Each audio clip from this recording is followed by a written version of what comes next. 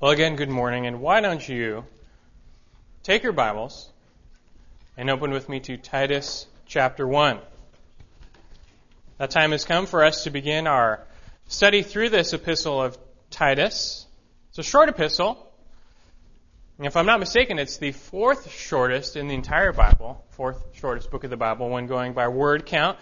And today we're going to launch into a verse-by-verse exposition of this book. Now, whenever I start off on a new book, I like to begin by getting the big picture, doing the big picture. Every verse of Scripture is important, which is why we're going to go through verse by verse by verse. We want to see it all. But before we drill down and take a really detailed look at God's Word over the next months, several months, we need to first take a look at the forest, so to speak. We need to first know what forest we're in. Let's say it was your job to take a survey of all the trees in a given forest. So you're walking around, and now as you're doing your job, you stumble upon this huge redwood tree. Now, is that significant? Well, it kind of depends what forest you're in. If you're in the Redwood National Forest, no, it's not really that significant. But if you're in the Amazon rainforest, well, then yeah, it's hugely significant because those trees don't normally grow there. And so you'd spend more time studying and examining that redwood tree. I think you get the point. Similarly, if we're going to spend all this time looking at these individual trees or verses in Titus, then to see the real significance, they need a greater context. We need to get to know the forest we're in. We need to get to know the big picture. We need to get to know Titus. And that's what I want to do today. To ensure a more profitable study throughout this book of Titus, I want to spend today helping you get acquainted with this book as a whole. So where do we begin? Well, let's start off by reading the introduction to Titus, the first 4 verses. We're going to come back next week and take a more detailed pass through these 4 verses. But this morning we're going to use them to also introduce us to the letter as a whole and really to get us started into getting to know this letter, Titus. So look at with me Titus chapter 1, verses 1 through 4. Paul, a bondservant of God and an apostle of Jesus Christ, for the faith of those chosen of God and the knowledge of the truth, which is according to godliness, in the hope of eternal life, which God, who cannot lie, promised long ages ago, but at the proper time manifested, even His word, in the proclamation with which I was entrusted, according to the commandment of God our Savior, to Titus, my true child in a common faith, grace and peace from God the Father and Christ Jesus our Savior. Let's start off with a few simple questions. First, who wrote Titus as we're getting to know the book? Well, Paul did. The Apostle Paul, it says here, is very well attested to by the early church. Second question, where does Titus fit into Paul's writings? Well, Titus actually was the second to last letter that Paul ever wrote, the last being 2 Timothy. Both 1 Timothy and Titus were written in that time in between Paul's 2 Roman imprisonments, second of which led to his death. Now here, let me give you a quick refresher on the end of Paul's life in case you forgot or maybe never knew. Near the end of the book of Acts, we see Paul. He gets arrested because the Jews are inciting a riot against him. They're demanding his life. So he gets arrested by the Romans. In a shrewd move, though, Paul appeals to Caesar. And being a Roman citizen, that means he's going to get shipped off to Rome, where he's going to stand trial before Caesar himself and plead his case, plead his innocence. So that happens. Fast forward to the end of Acts, and the book ends with Paul in Rome, in prison, waiting that trial. That's where the book of Acts ends. Well, 2 years go by where Paul is in that prison in Rome. That is his first Roman imprisonment, but that was not to end in death. He would survive that. He would eventually plead his case before Caesar, get released. And then after that time, after his release, he immediately went back to work. He immediately went back to ministry. He revisited several churches that he planted. Something he made it to Spain, which is where he always wanted to go. And then he wrote the letters of 1 Timothy and Titus during that time. Later, though, Paul was again arrested, again imprisoned in Rome. This time, though, it would be his last. He would be beheaded after that, history tells us. But during that final imprisonment, the second Roman imprisonment, Paul wrote one letter, 2 Timothy. That's why when you read 2 Timothy, it has the mood of a man who is about to die, and he knows it. And Paul did know it at that time that that was going to be his last. But not the case with 1 Timothy and Titus, though. When he's writing these, remember, he's free. He's back to work. He's doing ministry again. That's when he writes Titus. He's instructing these younger men, Timothy and Titus, to diligently shepherd the flock and carry on the work of the ministry. Speaking of 1 Timothy, 2 Timothy, and Titus, these three letters are known as the pastoral epistles. Epistle, by the way, just means a letter. So if you're wondering what an epistle is, it just means a letter you write to someone. The pastoral, they're called pastoral because they're written to, well, these shepherds, these pastors, these men of God who were shepherds of the flock. And if I can interest you guys in a quick rabbit trail, do you know, are you familiar with how the New Testament itself is organized? This popped up while I was studying, and I thought this would be a valid couple-minute rabbit trail for you guys, just to instruct you a little bit. Help you better get to know your Bibles. There is a method to the madness, so to speak, when it comes to your New Testament, how the books are laid out and organized. And so let me explain that to you if you will humor me. Why don't you turn to your Bible's table of contents? And I'll just show you some things, help you know.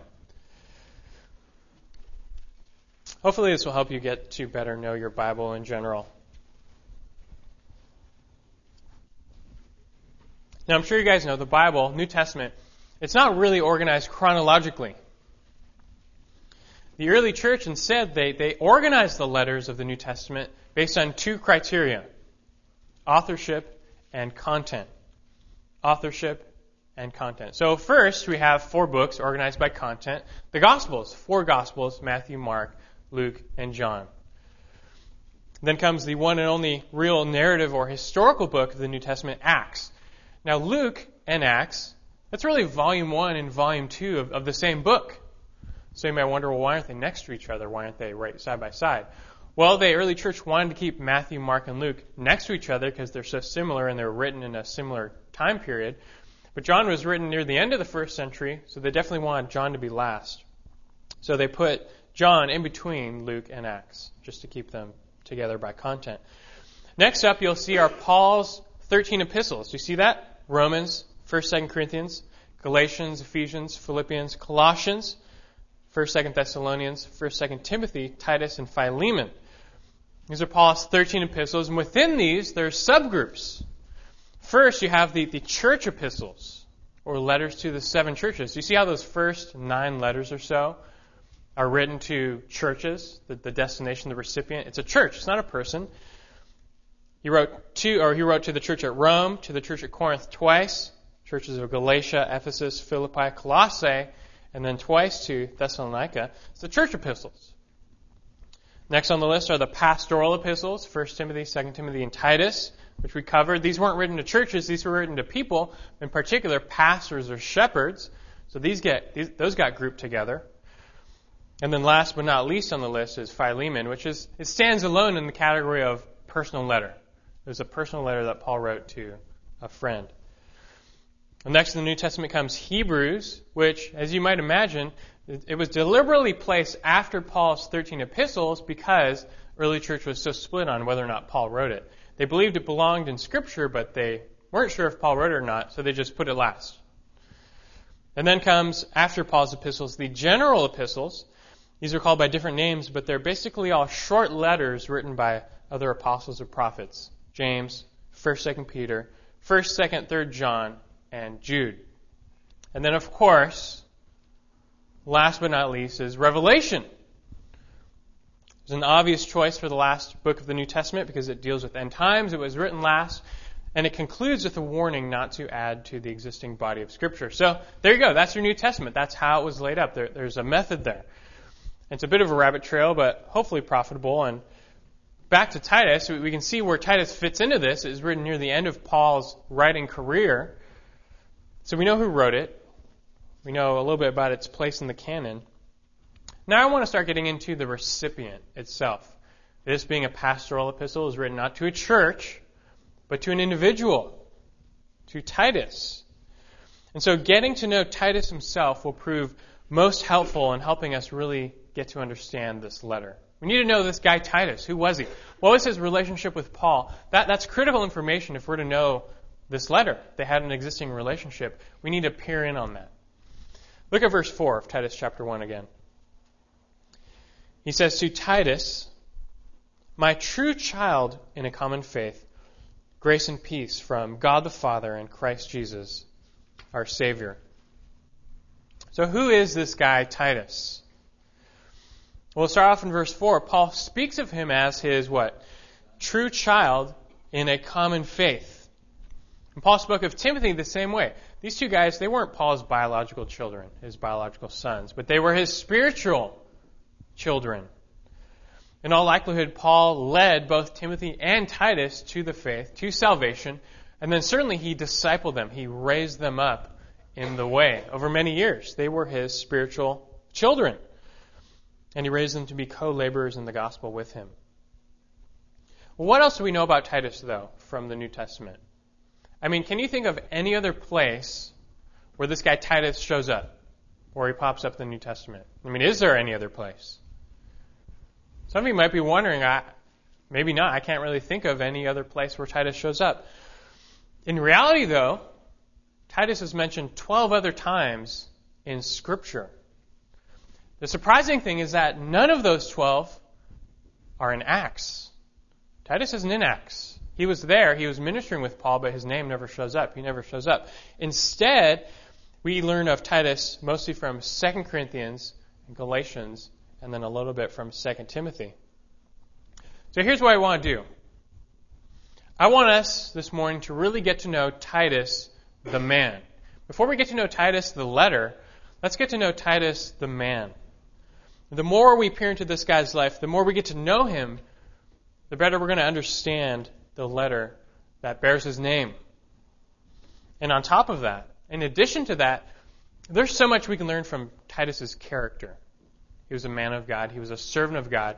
And Paul really set him aside to be an example for us. We are to follow in men like Timothy's and Titus's footsteps. They're our models for the Christian life.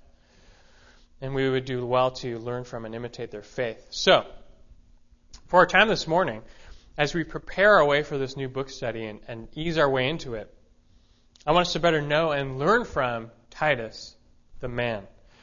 And so in particular, I want to give you 3 lessons from the life of Titus so that you may likewise lead an exemplary Christian life. 3 lessons from the life of Titus so you may likewise lead an exemplary Christian life.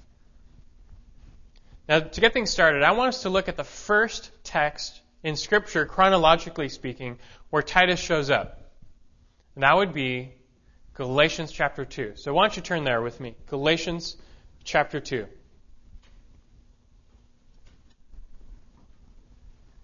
Galatians 1 talks about Paul's conversion. Paul, and you remember this, Paul, he wasn't led to the faith by another Christian or even by one of the apostles. How was Paul converted? By Christ himself. I mean, Jesus showed up to Paul on the road to Damascus and changed him and transformed him, saved him. And so here is this guy Saul at the time, the great persecutor of the church, who gets saved and becomes one of the greatest advocates for the church. Massive transformation. And then immediately Christ commissions Paul to be a minister of the gospel, and then chiefly to the Gentiles. That was his mission. So that's what Paul does. When he gets saved, he doesn't spend his early years in Jerusalem. He's not hanging out with the apostles. He's not sitting at their feet. He's not being discipled by them. He gets saved, and then almost immediately he goes north to minister. Doesn't spend time with the apostles. 3 years go by after this. He briefly visits Peter in Jerusalem, but then goes back north. Doesn't stay with them long. Then after that, 14 years go by. 14 years. And Paul has very little interaction and personal relationship with the apostles. He's almost doing his own thing up north. They're doing their ministry in Jerusalem, and they're not necessarily working side by side. And keep in mind, this is all taking place before Paul wrote any of his letters of the New Testament. So that's setting up Galatians 2, 1 through 3. Let's read that. Galatians 2, 1 through 3. He's recording his own history. He says, "Then after an interval of 14 years, I went up again to Jerusalem with Barnabas, taking Titus along also. It was because of a revelation that I went up, and I submitted to them the gospel which I preach among the Gentiles. But I did so in private to those who were of reputation, for fear that I might be running or had run in vain. But not even Titus, who was with me, though he was a Greek, was compelled to be circumcised." Now, let me explain what's going on here. Paul, he's ministering the gospel for over 14 years to the Gentiles in the north. And never during those years did Paul really meet with the apostles and confirm that they were preaching the same thing. I mean, for all Paul knew, that the apostles could have been down in Jerusalem preaching something different, teaching something entirely different. He never spent that much time with them. And so it says, because of some revelation that he received from God, he traveled to Jerusalem to consult with the apostles and make sure they were in agreement. It's as if God is ready to have Paul and the other apostles formally linked together in the ministry and really start working side by side in the ministry. He's ready for Paul to join them. Because at this time, as you know, Paul wasn't one of Christ's original disciples. He was very much viewed at this point as being on the outside looking in. But God now, he wants to bring him in and really put him shoulder to shoulder with the other apostles. So he sends him to Jerusalem. Verse 2, Paul then submitted to them, the apostles, the gospel which I preach among the Gentiles. It's like he's going to say to them, hey, so here's what I've been preaching for the past 14 years. Here's the gospel I've been preaching for all these years. What about you guys? What have you been preaching? Is it the same thing? He even expresses a little bit of fear that he might have been running in vain. He had been a Christian now for 17 to 18 years. It's a long time. He didn't want all that to be for nothing. He didn't want to be deceived himself. Because here's the thing. Paul knew these were the apostles. I mean, they were with Christ. They witnessed his death. They witnessed his resurrection. If either side was wrong, it was going to be Paul, and he knew that. Because they were it. They were the standard at that time. That they were receiving everything from God directly. And so if his gospel didn't line up with theirs, he was wrong. And he knew that going in. But at the same time, he was also very confident in the revelation given to him by God. And he was confident that he did have the truth. But nonetheless, he goes to Jerusalem and he gets this done. And thankfully, Paul's gospel was approved. And it was confirmed by the apostles as being the same. And just think about that. That's really a testimony to God's revelation and Paul's apostleship. I mean, here you have these two separate groups, the apostles in the south, Paul in the north. They're preaching separately for 14 years plus. Not much interaction. Then they get together after those time. They didn't have the New Testament, to guide them, to explain to them. They were going at that early stage just by God's direct revelation. Separately, they get together after 14 years, and guess what? Same thing. Same doctrine, same gospel, same truth. It's all the same. And that really is an amazing testimony to God and to His revelation, His faithfulness in bringing along the early church. And now let me explain verse 3. Paul says, "But not even Titus, who was with me, though he was a Greek, was compelled to be circumcised." You see, part of the direct revelation given to Paul was that salvation was by grace alone, through faith alone, in Christ alone, apart from the works of the law. That's what God revealed to Paul directly, independently. Now, here's the thing. There's these false believers at the time roaming around. You may have heard of them. They were called the Judaizers. These were Jewish Christians, Jews who converted to Christianity, supposedly, but they didn't have the gospel. They didn't have the true gospel. Theirs was another gospel, as Paul makes a big deal of in Galatians. Theirs was a false gospel. Why? What were they preaching so different? I mean, they believed in Jesus. They did. They did believe that Jesus was the Messiah and the Savior. They had faith in Jesus, but where'd they go wrong? They added something to faith. They said salvation for the Gentiles was faith plus works. Faith plus circumcision. Faith plus keeping the Mosaic law. That's what they were teaching. For the Gentiles in particular, as more and more Gentiles were starting to come to salvation in Christ, they said, well, hold on, you Gentiles. If you really want to join us in our movement, if for you to be saved, you need faith plus keeping the works of Moses, keeping the word of the law. And that's what they're saying. And that right there made theirs a false gospel, a works-based gospel, addition to the truth, and therefore false. But verse 3, Paul confirms, and the apostles confirm that that is false. They reject that and teach that salvation is by grace through faith alone, including something like circumcision, which was the biggest deal back then. They wanted all these Gentiles to be circumcised. Now, big question. Why are we studying this? Why are we going through this? Well, it's because from this passage, we encountered the first lesson from the life of Titus that I want to point out to you. The first lesson from Titus's life, and that is, number one, be firm in the gospel. Be firm in the gospel. That's the first lesson we want to glean from the life of Titus here. Where am I getting this? Well, verse 3. Look again, Galatians 2. He says, but not even Titus, who was with me, though he was a Greek, was compelled to be circumcised. In other words, Titus, like Paul, he was thoroughly convinced in justification or salvation by grace alone, through faith alone, in Christ alone, apart from the works of the law, including circumcision. He was convinced of that. He was thoroughly convinced. His hope was in Christ alone. He knew it. He felt no pressure to get circumcised or conform to Judaism to be saved. And that was really significant for a Gentile believer in the first century. And for us, this seems kind of strange. It seems kind of foreign. I assume everyone in this room is a Gentile, is a non-Jew. You don't have Jewish ancestry. It makes you a Gentile. Well, when we came to salvation, I don't know about you, I didn't feel too much pressure to conform to the law of Moses to be saved. It just didn't happen. Nobody was pressuring me to keep the Sabbath or observe all the laws or whatever. But for the first century Gentile, this was huge. There's immense pressure coming from these Judaizers. But theirs was a false gospel. It was faith plus works. But nevertheless, it swept away countless Gentile believers. They got carried away by this. But not Titus. And that's the point, not Titus. Why? Because he was firm in the gospel. He got it right, and then he held on to it.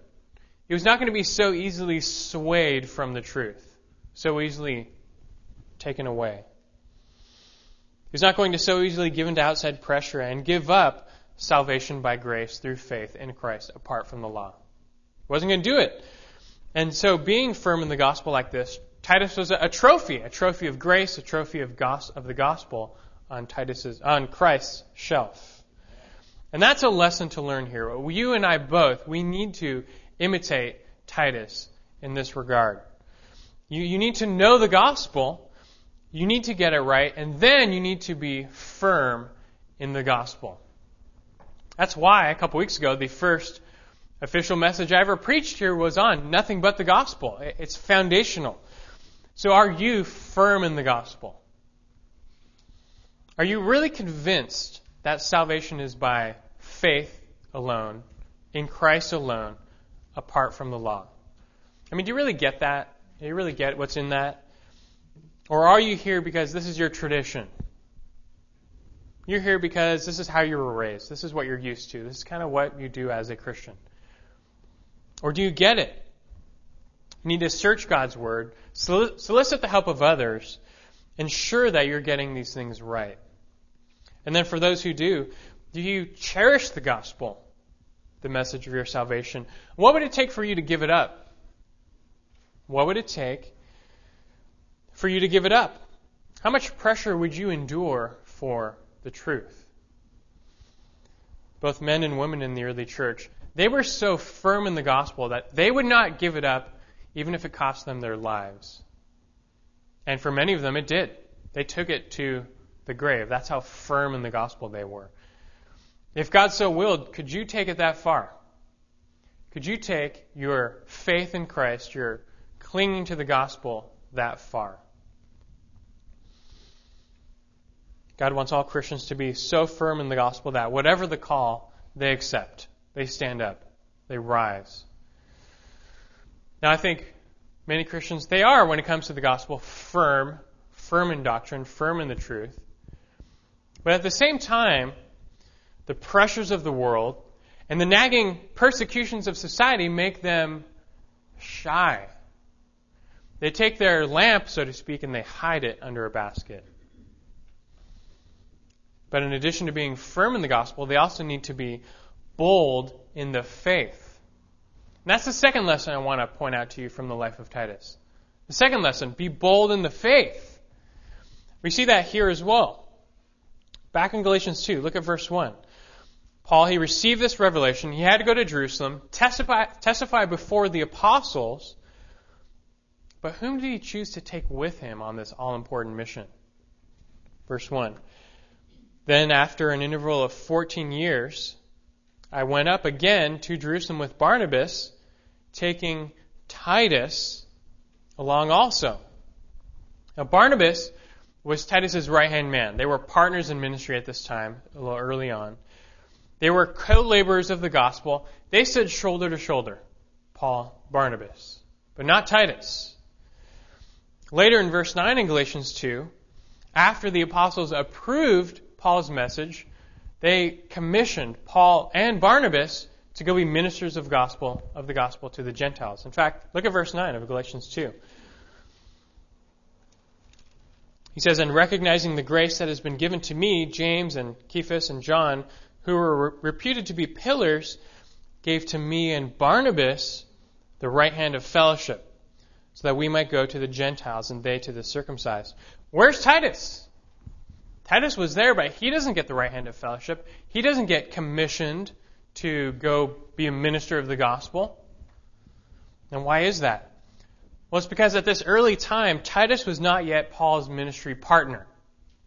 He wasn't his co-laborer yet. He's like the intern, so to speak. Well, why is he there? Why was he brought along?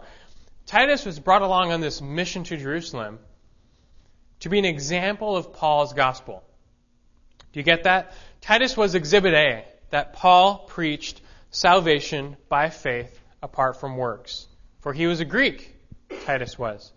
And picture a courtroom scene here. Everything that's going on in Galatians 2, it parallels Acts chapter 15, which is known as the Jerusalem Council. And this is a big deal. If you've heard of this, you know about this. It was a big deal in the early church. It was our first major challenge of the early church. First turning point for the early church, because at this point, they were really determining the fate of Gentile believers. As you and I know, when we look around the church today, the vast majority of believers are Gentiles. The vast majority. And so they were determining the fate of the church here at this Jerusalem council. These Judaizers were coming in. They were teaching that Gentiles can only be saved by faith plus circumcision. But it was at this council that the apostles, they took a stand against this false teaching in favor of the true gospel. And what they did was they cleared the path for the hordes of Gentile believers to come. They really cleared the way for all believers. So picture this courtroom scene. The apostles are there. They're like the judges. Paul is there. He's like an attorney. Titus, what's Titus's role? He's the chief witness. He is the key witness in this case. Paul is going to take his stand before the apostles, declare his ministry, declare that he preached salvation by grace through faith apart from works, including circumcision, and then he would say what? Case in point, Titus. Exhibit A, Titus. Key witness, Titus. That's what Titus was doing here. And when you think about Titus's role, That's a big deal. It takes quite a bit of boldness to go and stand up in front of the apostles like this. And surely at this point, as Paul put forward Titus as this example of a Greek who got the gospel right, they would have questioned him. They would have cross-examined him. They would have picked apart his testimony to determine what he really believed. And was he going to buckle under the pressure? Well, the answer was no. Titus withstood the test. He stayed true. I mean, think about it. The fact that Paul chose Titus for this mission speaks volumes of Titus's character. Are you getting it? Paul chose Titus for this job because he was firm in the gospel, and then secondly, bold in the faith. Paul knew if he brought Titus along, Titus wasn't going to shrink back under the pressure. I mean, he's standing in front of the apostles. But Titus was not going to shrink back. He was bold. He would stand up there in front of anybody and tell them what he believed. Tell them the gospel that he knew was true, no matter what. He was bold. And Paul knew he had to pick the right man for the job to make this testimony. He chose Titus. He was bold in the faith. He was bold in any circumstance. Are you bold in the faith like this? Could you testify of the gospel like Titus did? I think for most people, they tremble just at the thought of public speaking, let alone publicly declaring to the world the gospel, standing up in front of a crowd, declaring the gospel. But you need to learn from Titus's example here and be bold in the faith. God may not call all of you to publicly testify of the gospel like this. He may not have it in his plan for you to go stand on a street corner, get up on a soapbox, and preach the gospel. Although I wish that happened more often. But nonetheless, God does call you to testify. You're a witness. You are a witness in God's court. He calls you to testify of the gospel of Jesus Christ. He calls you to be a witness. When? Every day you're called to court to testify of Christ. You can't escape that. You're called to be a witness. And so like Titus, in whatever the arena, whatever the circumstance, you need to rise to the occasion and be bold in the faith. Stand up for the faith. It's a must. Maybe you go out with coworkers at lunch every so often. And you keep telling yourself, one of these days I'm going to tell them about Jesus. One of these days I'll share the gospel with them. But it never happens. You never actually get around to it. Why? Because you're scared. You're scared of what they might think. You're scared of how they might react. You're scared of how it might damage your relationship or your working environment. But don't be scared. What do you really have to fear? You're a witness of the King. What do you really have to fear? Psalm 118, verse 6. The Lord is for me. I will not fear. What can man do to me? So pray. Pray and ask God for boldness in the faith. It's what you need. And whether with your coworkers or your friends or your relatives, you need boldness in the faith. You have good news to tell them.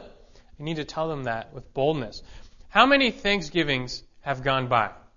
How many Christmases have gone by where you see all those unsaved relatives and you fail to share the gospel with them? That's the only time you see them all year. But one year after another, you just let those opportunities go by. You need the boldness. You need boldness in the faith. I know, trust me. You fear the persecution. I get it. We all fear the persecution at times. But guess what? I mean, if you are really faithful and bold to share the gospel with people around you, to tell them about Christ, who He is, what He's done, His death and resurrection, His payment for sins. If you're faithful to tell people that, do you think they're going to persecute you? Yes. Of course they will persecute you sooner or later. In fact, Christ promised, He promised that you will be persecuted for His name's sake. He said you will. It's going to happen.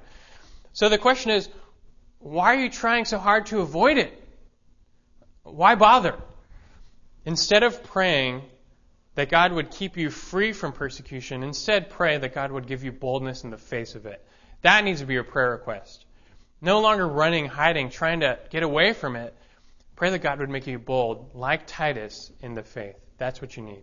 That's the second lesson here, to learn from the life of Titus. Whatever your circumstances, surely it will be different from Titus's. But likewise, you too need to be bold in the faith. I want to move on now to another text. Learn more from Titus's life. Help us get to know this guy even more. So turn now to 2 Corinthians. This is where we learn the most about Titus. 2 Corinthians. Chapter 12. We got an early glimpse into the life of Titus from Galatians.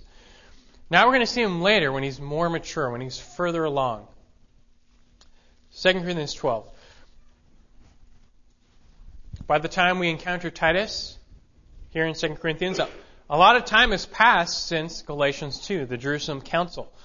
Paul has gone on his second missionary journey, where he took the gospel for the first time into Europe. And near the end of that trip, he spent 1.5 years in Corinth. That's where we get Corinthians from. After that, Acts chapter 18, Paul begins his third missionary journey.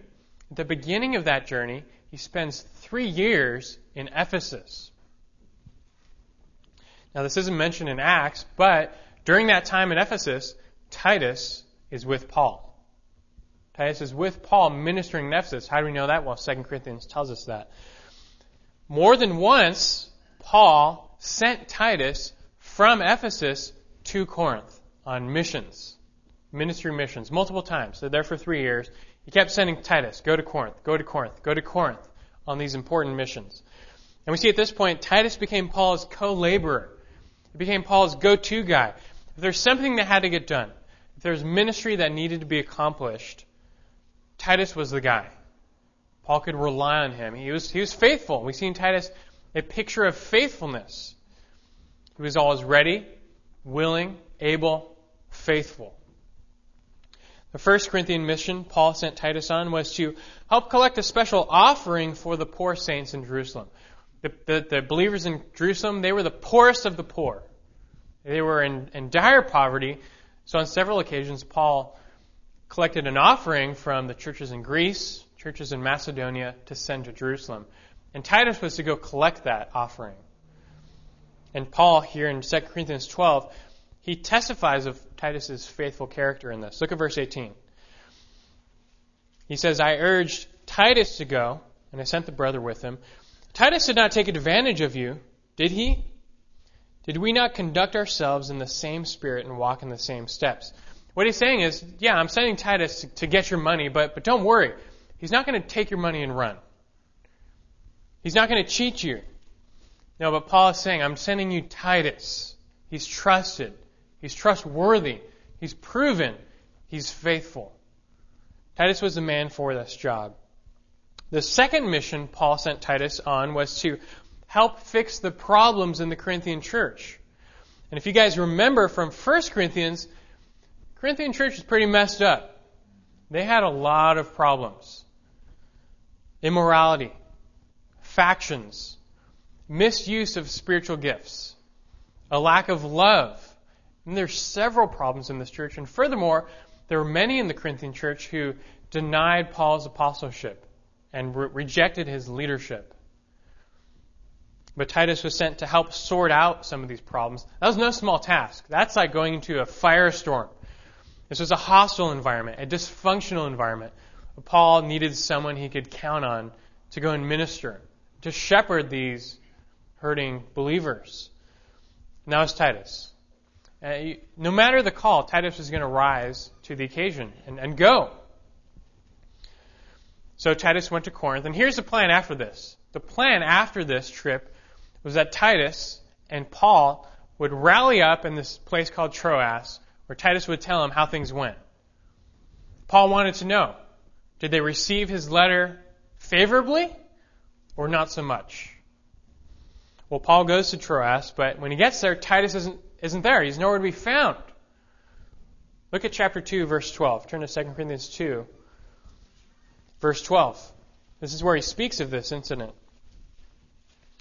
Chapter 2, 12 and 13, he says, Now when I came to Troas for the gospel of Christ, and when a door was opened for me in the Lord, I had no rest for my spirit. Why? Not finding Titus, my brother. But taking my leave of them, I went on to Macedonia. So Paul, he's expecting Titus there, but he's not there. So Paul says, I'm going to move on to Macedonia. Well, let's fast forward to that. Look at chapter 7. 2 Corinthians 7, verse 5. He said, for even when we came into Macedonia, our flesh had no rest, but we were afflicted on every side, conflicts without, fears within, but God, who comforts the depressed, comforted us by the coming of Titus.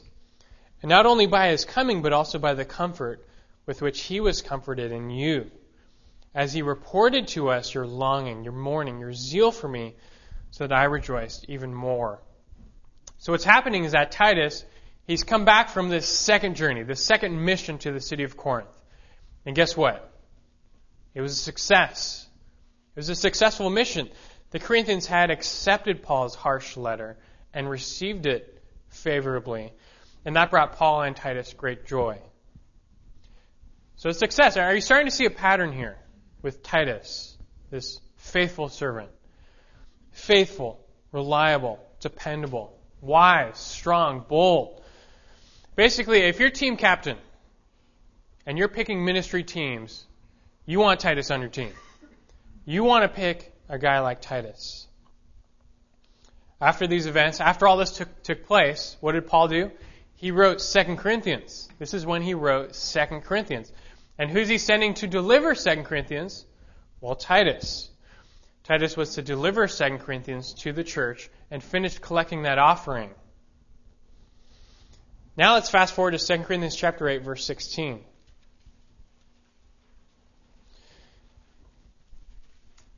He says, thanks be to God who puts the same earnestness on your behalf in the heart of Titus. For he not only accepted our appeal, but being himself very earnest, he has gone to you of his own accord. So what he's saying here is after the Corinthian church repented, received Paul's letter, Titus himself was so encouraged that he was eager to get back. He wanted to get back, to keep ministering to the church. He loved the church. It's another picture of his faithfulness. He doesn't have to be told to go back, doesn't have to be coerced. He just goes of his own accord because he wants to serve these people. And that's why Paul commends him in verse 23. He says, as for Titus, he is my partner and my fellow worker. And that's a serious commendation. Paul spoke of Barnabas this way back in Acts 15, but now he's speaking of Titus this way. Now, after these years, Titus has risen to the occasion. He was faithful in the ministry and labored for the gospel, such that now Titus stands shoulder to shoulder with Paul. He's no longer the intern. He's now up there co-laboring with Paul. And this all brings us to the third lesson that I want us to see from Titus's life. Be faithful in the ministry. Be faithful in the ministry. I mean, talk about a picture of faithfulness. That's why I labored the point. I've been just going text after text, just showing you everything Titus was sent on. It's kind of labor intensive, but it really gives you a picture of this guy Titus. Now, who was he? Well, for one, he was faithful in the ministry. He served using his spiritual gifts, and he did this faithfully. And that's what you need to do. This is the model that you need to follow. The faithfulness, it really should be the lowest common denominator in the church. It's a basic requirement for all of us. It's just that simple. You don't have to be number one in what you do in the church. You don't have to be the best, the fastest, the smartest, most efficient. You just have to be faithful. First and foremost, that's what God wants. What does it mean? Well, for one, being faithful just means showing up. You show up regularly. There's a commitment level here where you're committed to the body, committed to the church. I mean, just imagine if your lifelong dream was to play in the major leagues, and then you finally made it. You made a team. Don't you think you're going to show up to all the practices, all the games? Yeah, you're going to show up. There's a basic faithfulness there, and likewise, the faithful Christian shows up and is excited to show up on Sundays and not on Sundays. Anytime something is going on, he or she is there, meeting needs as they arise, doing whatever ministry work needs to be done. That's what it looks like, to be faithful. It's not just coming on Sunday morning and leaving. In addition to showing up, being faithful means working hard, doing the work of the ministry until it gets done rightly. Right now, for instance, I'm going to start looking for a faithful servant to serve at church by mowing the lawn periodically. Something needs to get done, so I'm going to look for a faithful servant. That's the only requirement. So we need someone who will be faithful and show up. We also need someone who will be faithful and do the work. I don't want someone to come here, mow half the lawn and say, I'm kind of tired, I'm going to leave. Not going to work. Or, they mow a third of the lawn and they said, I just don't feel like doing this anymore, I'm going to leave. Not what we want. That's not faithfulness. We need someone who is faithful and who will do the work of the ministry until it gets done. That's what you need to be doing with whatever you do. And you may not think that something like mowing grass is as glorious as preparing a sermon, but you're wrong. God has distributed different spiritual gifts according to His will, and He gets glory simply when you are faithful to serve with the particular spiritual gift that He has entrusted to you. Be it mowing the lawn or preparing a sermon. It doesn't matter. God gets glory simply when you are faithful to do what He called you to do. It's just that simple. So are you faithful in the ministry? Ministry, again, it's not just for me. It's not just for pastors.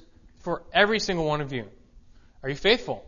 Are you serving with your spiritual gifts? If the answer is no, why not? If the answer is yes, are you being faithful in it? It's that most basic requirement. You ask any spiritual leader, I'm convinced. Ask any spiritual leader, and there's just one thing. If they could have one thing from their people, this would be it: faithfulness. Just give me faithful people. Tops my list.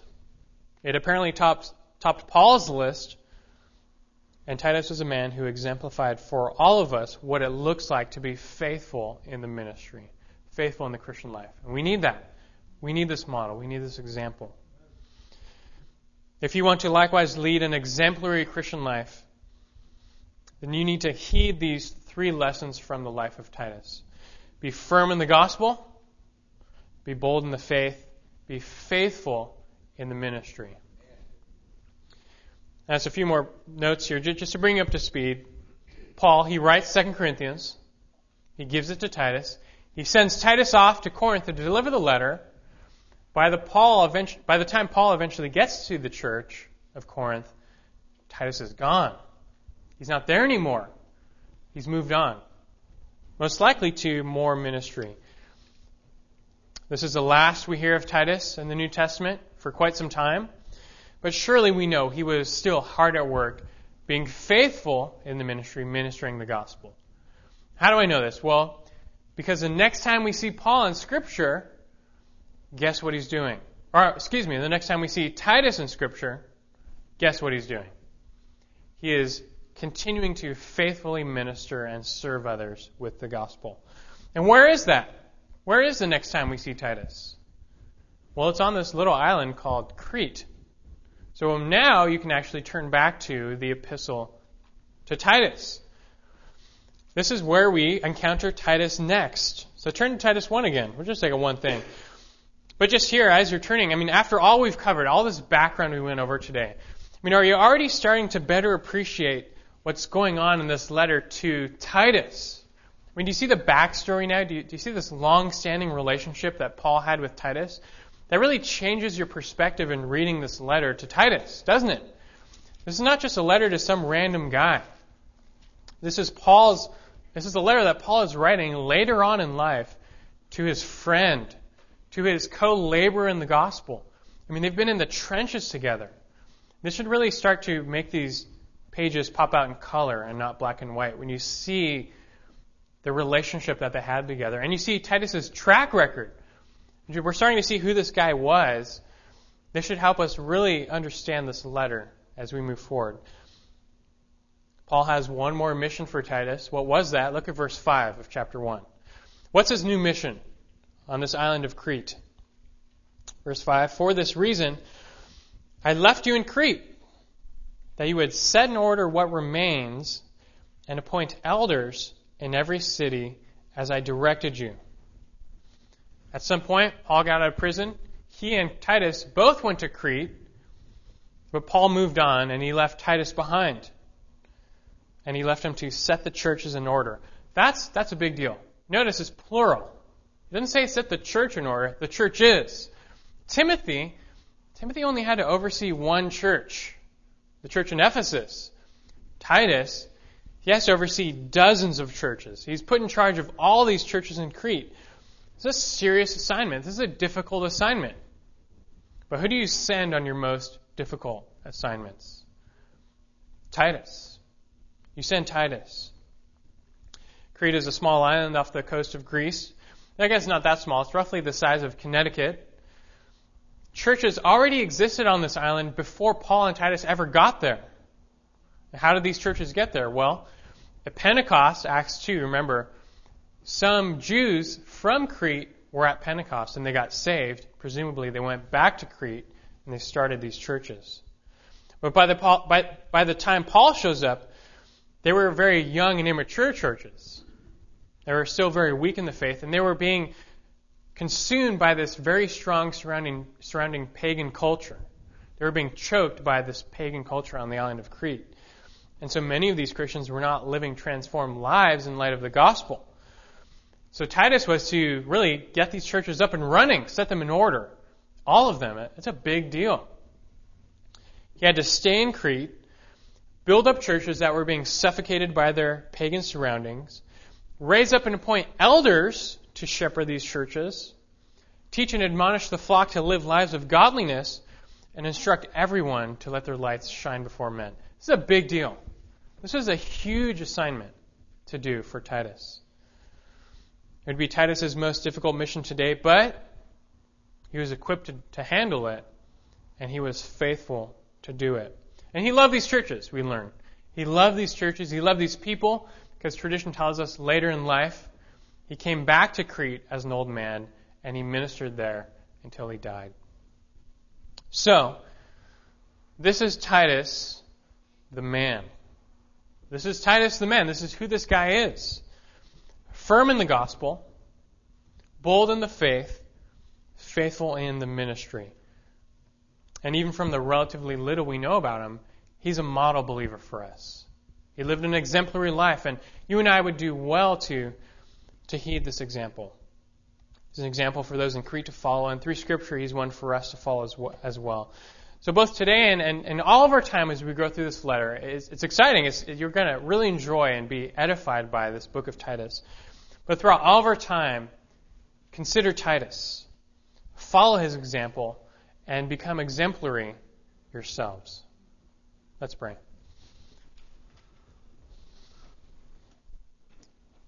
Our gracious Father, we praise you this morning for giving us a window into Scripture and to some of this history and background to this letter to Titus. There's so much in this book. There's so many profitable truths that you have for us, for your church, that we can learn and discern here. I pray over the course of the months to come, you would enlighten us. You would open our eyes. You would soften our hearts to receive your word and plant it. Now we would learn a lot. And not just learn, Lord, that it would change our lives. Lord, help us to be like Titus. To the degree that Titus followed Jesus, may we follow him. And learn to likewise ourselves be exemplary in the faith. Give us a confidence in the gospel. Help us to be firm in what we know and the truth that we have. And give us a boldness, Lord. All too often we all fail. We fall short in declaring to the world the good news. But help us. Help us to be bold through your Spirit within us. And Father, help us all to be faithful as well. You've given us work to do. That there's a lot of work to do. And you would have us to be faithful in it. I pray for all those here who aren't serving that you may continue to work on their hearts, to convict them, to rise up, to be faithful, to serve you, and to bring you much honor. For indeed you are glorified when your people serve you, serve one another in love. Help this church be transformed to that degree. In your name we pray. Amen.